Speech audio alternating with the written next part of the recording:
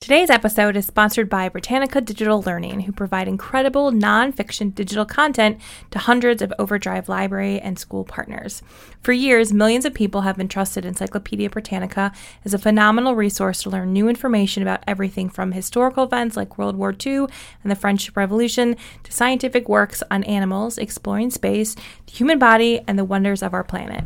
So I was really excited when we got this as a sponsorship because recently it was very on point. I was talking to Guy Branum on a recent show, and he actually, in his new book, he discusses how he goes in great detail at the beginning of the book, how as a child he was obsessed with Encyclopedia Britannica. He would read them cover to cover. It's where he found his love for Greek mythology. It's where it led to his lifelong obsession with always having kind of encyclopedias on hand. And the cool thing is, thanks to Britannica Digital Learning, you now have these ebooks and audiobooks of encyclopedias right at your fingertips, both in Libby and on your Overdrive Library website. So it's never been easier to have a world of knowledge right at your fingertips. To find your library or school's Britannica Digital Learning content, simply search for them by name in the search bar in Libby or on their Overdrive website. If you are a library or school library selector, be sure to check out all of Encyclopedia Britannica's wonderful titles in Overdrive Marketplace today.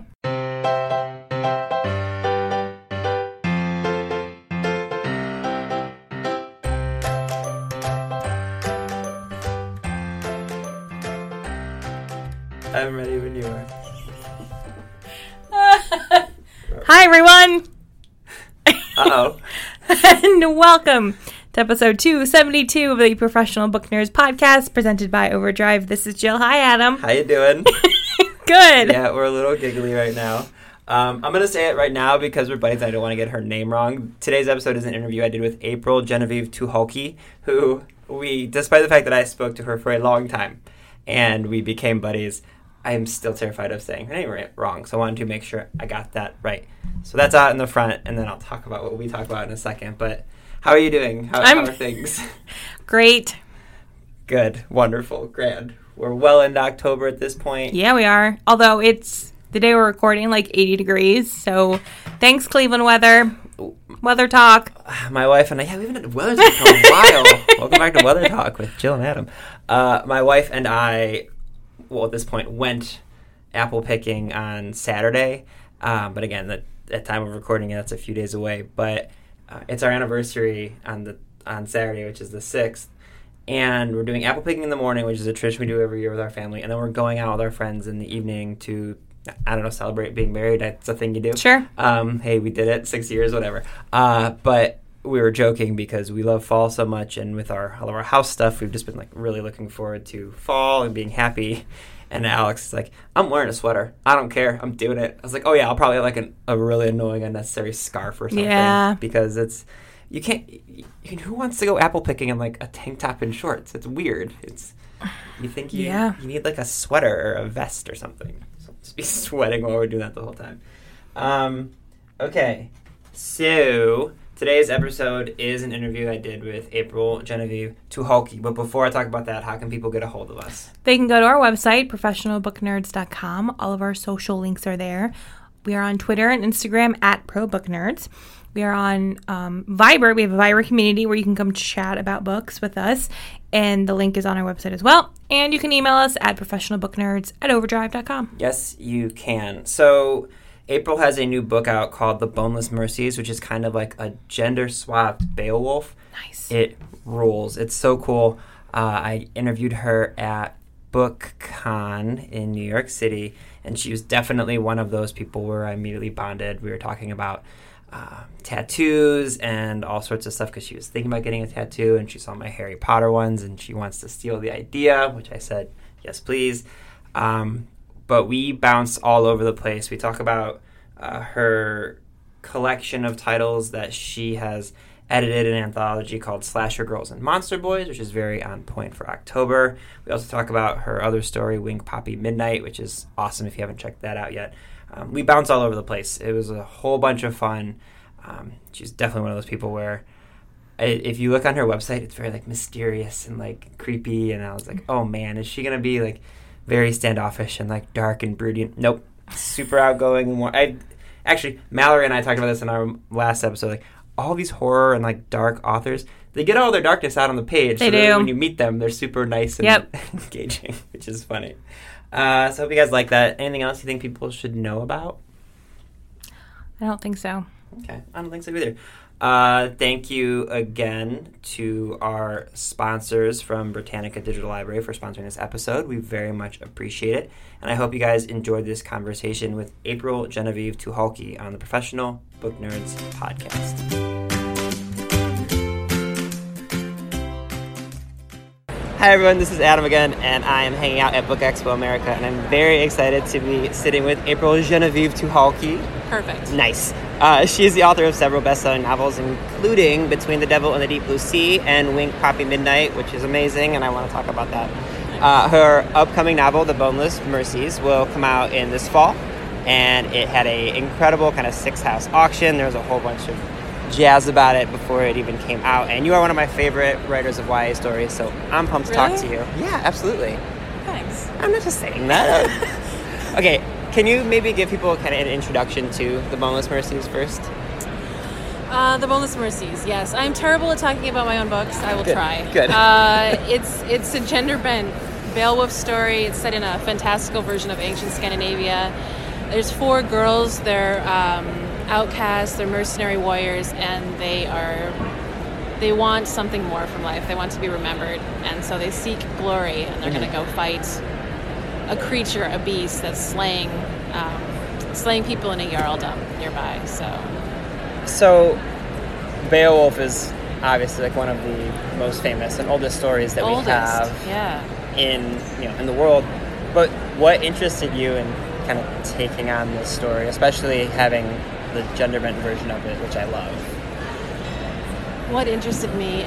It started, I think, I went to Iceland 3 years ago, and it was so epic and so mythic, and I think that's where I decided to set something in Scandinavia. Did you know that Token, the Token, had an Icelandic nanny?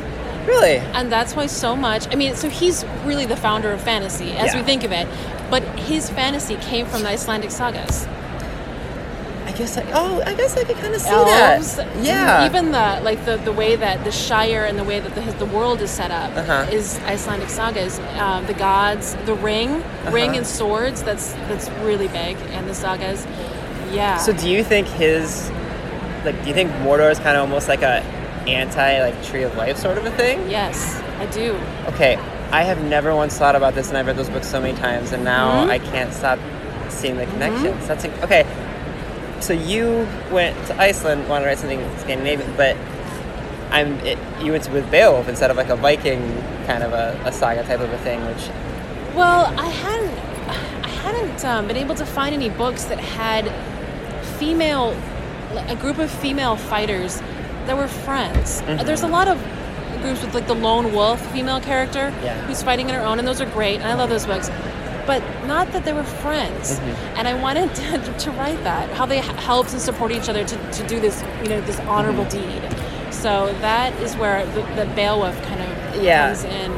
That's so refreshing to hear about, because I feel like so often when you see a female-driven story, more often than not, it's like there has to be a guy who somehow is like a major aspect of it, and just having it's that whole rule on when you see movies and it's something about 2 out of every 3 conversations a woman has with another woman is about a guy sort of a thing. So it's super refreshing to see this. But did you study Beowulf when you were in school?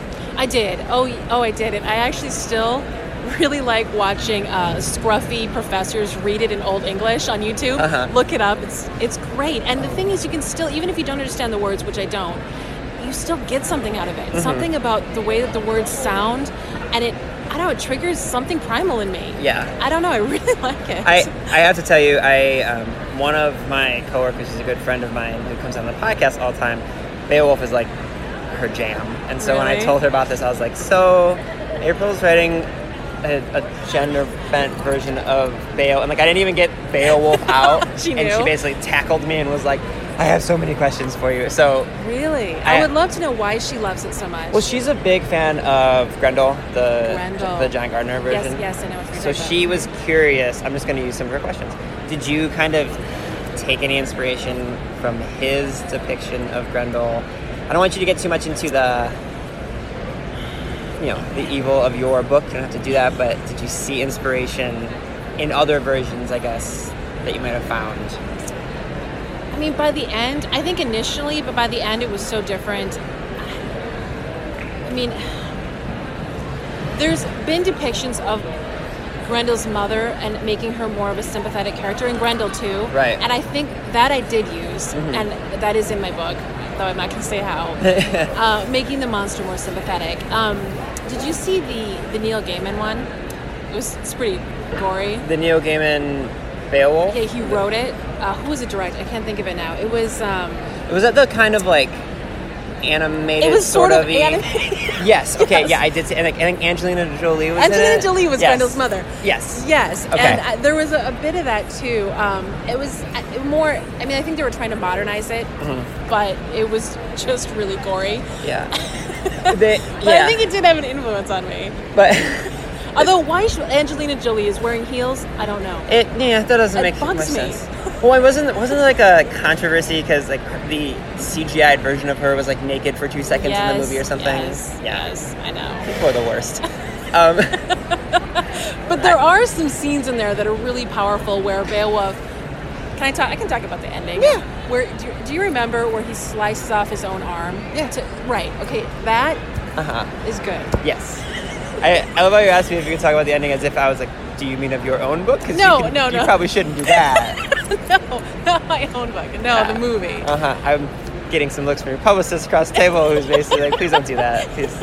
I've actually had people do that, and I had give away the endings of their own book. Mm-hmm. I'll throw her under the bus. B.A. Paris did it with her second novel that came out, and her publicist was looking at me like, delete that. I was like, yes, I know. So we won't get into that. You do we're talking about Grendel's mom being sympathetic in the movie, and I love the fact that you sort of show both sides of characters' lives. I did it with Wing Poppy Midnight and all these different things. Do you find yourself kind of drawn to those characters that aren't as flat? Of course, of course. And Ursula Le Guin said something once that stuck with me. It must have been an interview that she gave about how she doesn't find heroism that interesting. What she finds interesting is people pursuing good, the good aspects of themselves. And Martin actually has a comment on it too about how everyone is good and bad, and heroes are just people that pursue the good more. And I think that is, aren't we all gray? Absolutely. Aren't we all complex? Yeah, no one's like black and white. No entirely. No one. Yeah. Well, and plus I think there's so much more.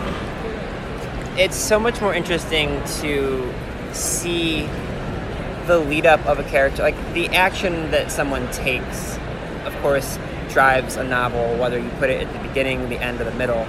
But I always find it more interesting that it's not I had a conversation with Jessica Knoll recently, and she said it's not the who done it that interests me, it's the why done it. Yeah. And I think that fits with every type of well-rounded novel. Yeah. Where it's just like, okay, yes, someone killed someone, or someone stole something, or someone is terrorizing a village. But to me, I'm more interested in why they're doing those types of things. And I think you've always done a really great job of conveying that. I actually debated that idea when I was drafting The Boneless Mercies, because I had a critique partner suggest that I give the girls a reason to go after this monster, like it had killed someone they loved, and I made a conscious choice not to do that. They didn't have a reason other than just wanting, for once, to do something grand and heroic.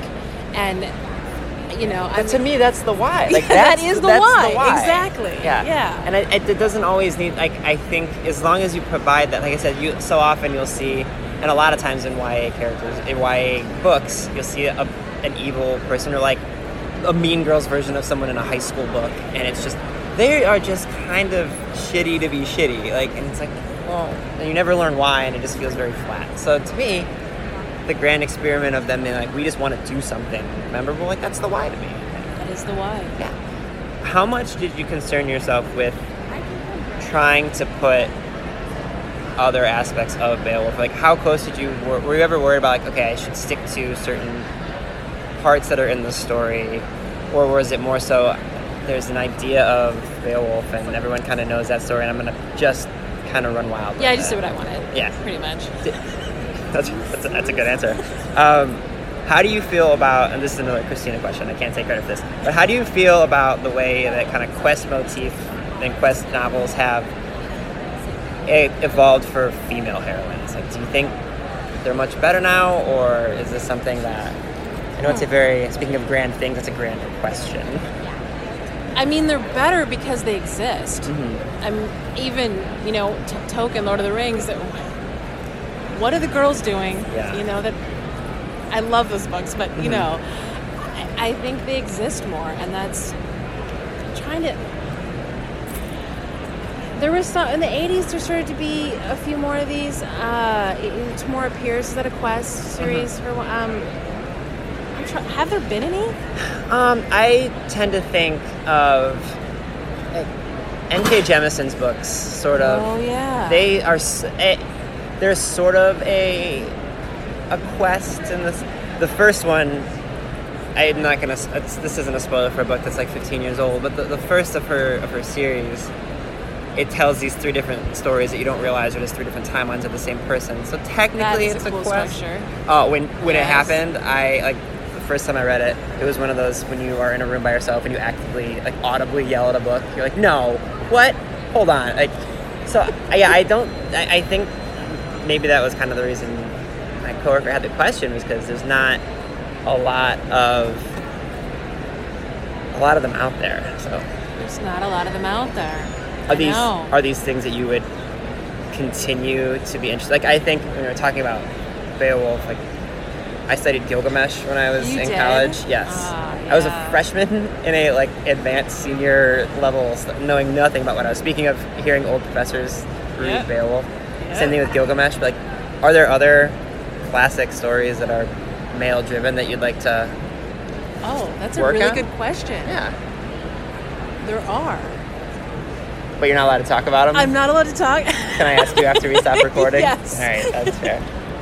Something else I love in your books is the atmospheres you create, the way that you write. It reminds me. I actively looked at people's reviews, which I can do. I know authors don't love doing, but I saw words like hazy and dreamlike and imaginative and haunting. A lot of hauntings. You get a lot of haunting. Yeah.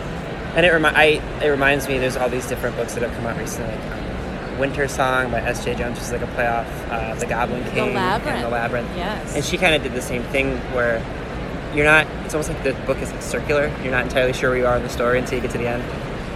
Do you find yourself actively being okay, I want to take the reader on a journey where they're not quite sure what to expect until the end? I feel like there are straight line stories, and then there's you kind of weave. I don't know if I do it on purpose so much as I think as a writer get bored. And I linear structure bores me, and so then I start playing around with it. I don't know. But is it something where, is that maybe a reason why you would use, for Winged Poppy Midnight? That's more, Boneless is more linear, I think. Winged Poppy Midnight is, Does Boneless have multiple narrators in it? This was one that I didn't get a chance to read ahead of time, which I'm salty about. No, there's just one. Okay. So did you find that challenging to go from Winged Poppy Midnight, where there are multiple narrators, kind of keep yourself interested? And it's more fun to write Winged Poppy Midnight because I can keep switching up the characters, and especially I really liked Poppy and Wink. Midnight more is the main driver of the story, right?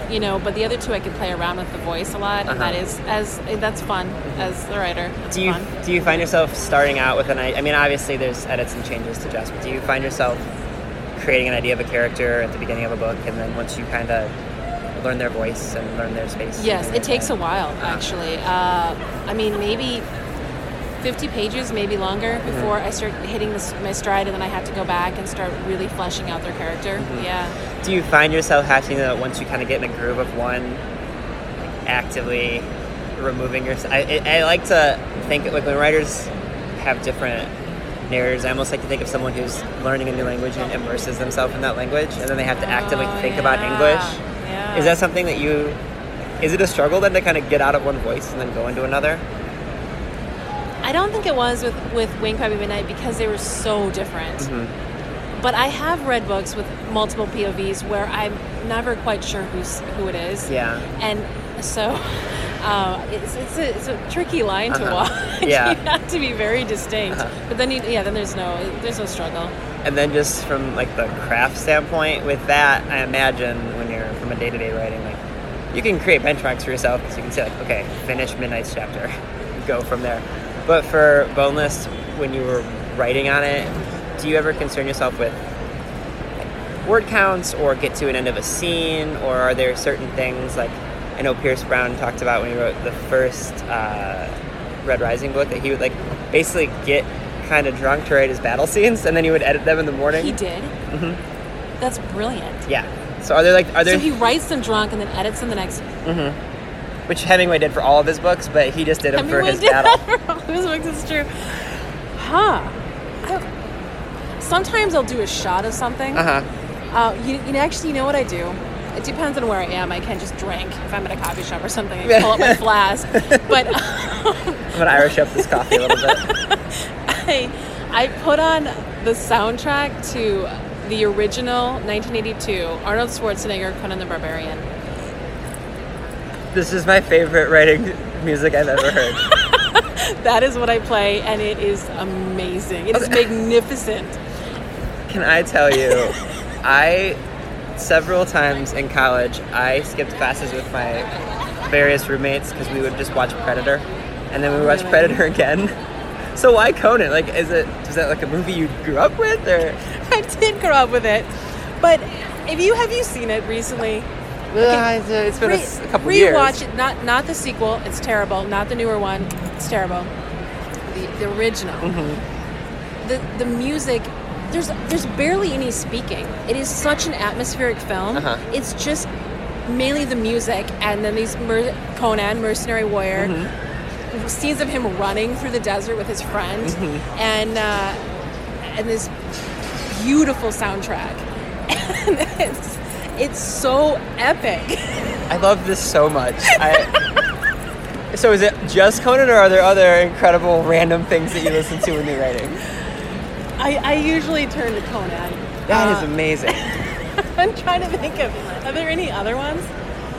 I'll do when I'm trying to write. I'll do Nightmare Before Christmas. Oh yeah, that's good. But because it's very Danny Elfman is very like Elfman, exactly. His Tulip. What's that new movie with the tulips? The new movie with the tulips. Oh, I don't. With the girl. Listeners are just yelling right now, trying to tell us. The Vikander, the Tulip Fever. Is that it? I haven't seen it. Yeah, the movie's okay, but the soundtrack's really good and Elfman does it. You know what, we've had a running joke the past couple of weeks on the podcast. My co-host and I will talk about The Greatest Showman, the movie that came out recently. Yeah, Hugo, We'll laugh because it's all about P.T. Barnum. Yes. And the music is really fun. I heard the music's fun. But he was a terrible human being. He was a terrible human being. So I cannot believe it got made, actually. The stuff that went on, the animals, I had problems with. I could barely get through the trailer. I know, but that's the thing. Like, my parents watched it, and I went on this huge diatribe. I got on a soapbox in front of my parents. I was like, let me tell you all the reasons P.T. Barnum is awful. And they're like, yeah, we know, but this is But this music's fun. really good. And then I felt for the same thing. I was just like, yeah. But yeah, it was, that was apropos of nothing. So, okay, can I ask a question about Slasher Goes and Monster Boys? Yeah. How does one go about kind of curating a collection? I'm always curious about these anthologies and how does one go about doing it? How do you collect it? Like, was this something that you sought out authors and said, I want to do a certain thing, or is it something you work with a publisher on? And I went about it recklessly and thoughtlessly and just came up with the idea, and then it sort of happened. So I have no tips for you. Oh, well, yeah, it's honest. I'm not trying to steal your idea. No, I don't mean that. No, I mean, but is it like I don't have a... But is it something like you wrote your short story first, and then you're like, okay, that's fine? I was talking to a couple of other friends, and we thought, hey, we should do an anthology together, and then we came up with a theme and a title, and then more authors got on board, and it was a while ago now, and I'm trying to think if I could make that sound more clever. No, that's okay. Do you Curate is such a fun Curate, museum where like you curated the content. Is it something that their normal editors are kind of editing and paring down? Or like, do you ever have these conversations with your author friends and being like, that's not really what we're going for? Like, this feels like it would be like a touchy subject to talk about. Yeah, it is touchy. I didn't Okay. I just wrote the stories. Yeah. And then my Penguin editor edited them, and that's sort of where my involvement. Okay, that's fair. did. That's fair. Okay. Are these the type like Boneless Percy and like these kind of YA horror? Are these the books that you're drawn to as a reader as well? No. Okay. Can I have some book recommendations? This is just a roundabout way to ask you Well- for book recommendations.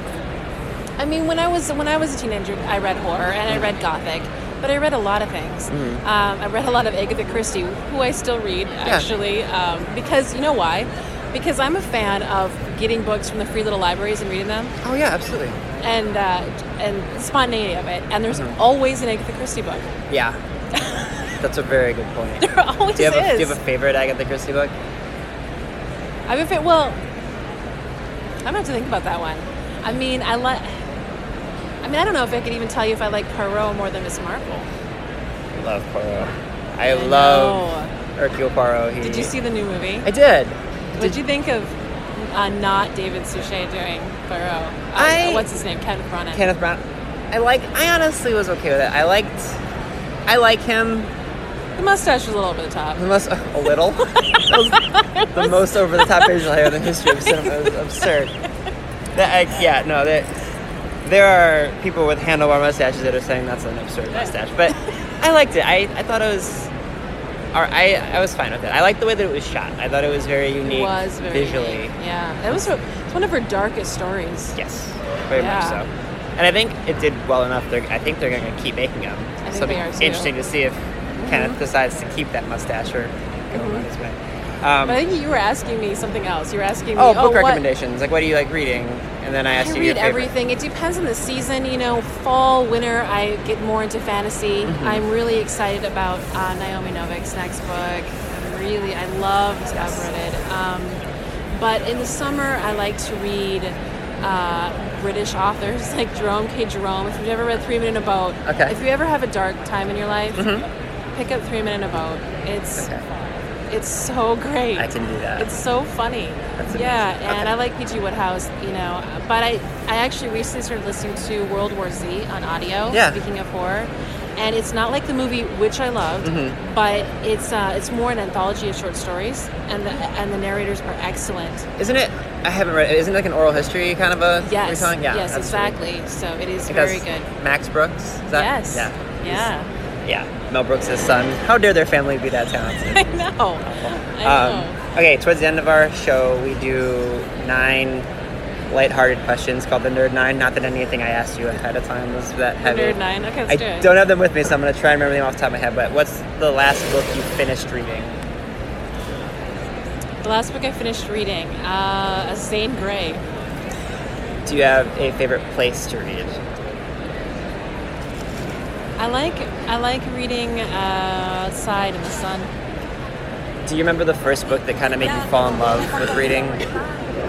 Oh, that's a good question. Am I supposed to be answering these quickly? No, we used to call them rapid fire, and literally we had listeners that would send us messages like, please stop saying the rapid fire word. It's not. You never ask them quickly, and then I get on tangents anyway. Okay. The first. That's tough. I know. Can we come back to that one? Absolutely, Okay. yeah. Okay, so do you... I have so many. That's right. Are you what's one place you'd like to travel you have not yet been to? Scandinavia. Scandinavia, I mean, yeah. I've been to Iceland, which Yeah. is sort of Scandinavia. Switzerland and there's so many. I'll be in Holland Yeah. next week. That's amazing. Yeah, I'm I've- flying to London on Tuesday. We're doing Belgium and Holland. Another wonderful YA author who's from Marie Nykamp. Yes, I know her. She and I are buddies because Really? she was the first author I ever interviewed, and now we're friends, and that makes me super happy. Where does she live in Holland? I think she's in Amsterdam. She's in Amsterdam? I think so, but Cool. I have not visited her, unfortunately. Favorite holiday? Halloween. If you wouldn't have said Halloween, I would have called you a liar. Are you a coffee person or a tea person? Oh, coffee. Cats or dogs? Dogs. Do you have a favorite food? Also coffee?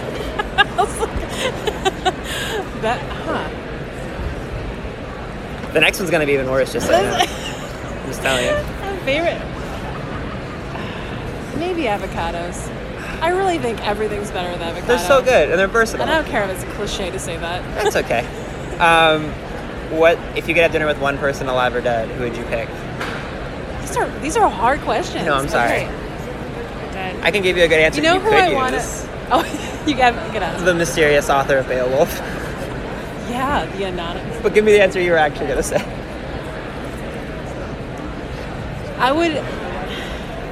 Susanna Clarke. That's a great answer. She's so mysterious. So she lives in Cambridge, and I'm gonna be there on Wednesday. Hunt her down. I'm hoping. I don't know how. I mean, how do I find her? And she would hate it. That's true. But if I could just run into her in a tea shop. Is she on Twitter? I feel like she's not on Twitter. She's nowhere. Yeah. And I think she's.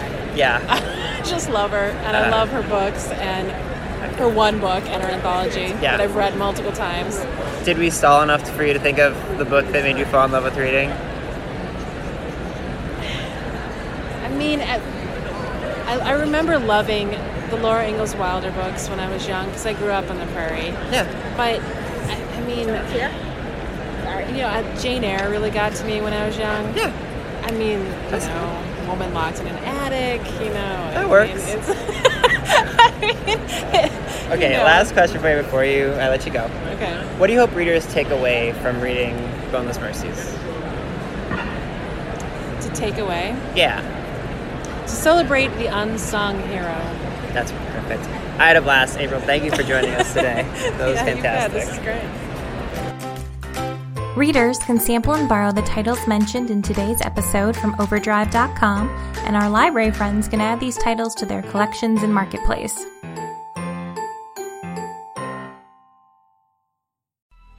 Coming up on 5 Minute News, I'm Anthony Davis.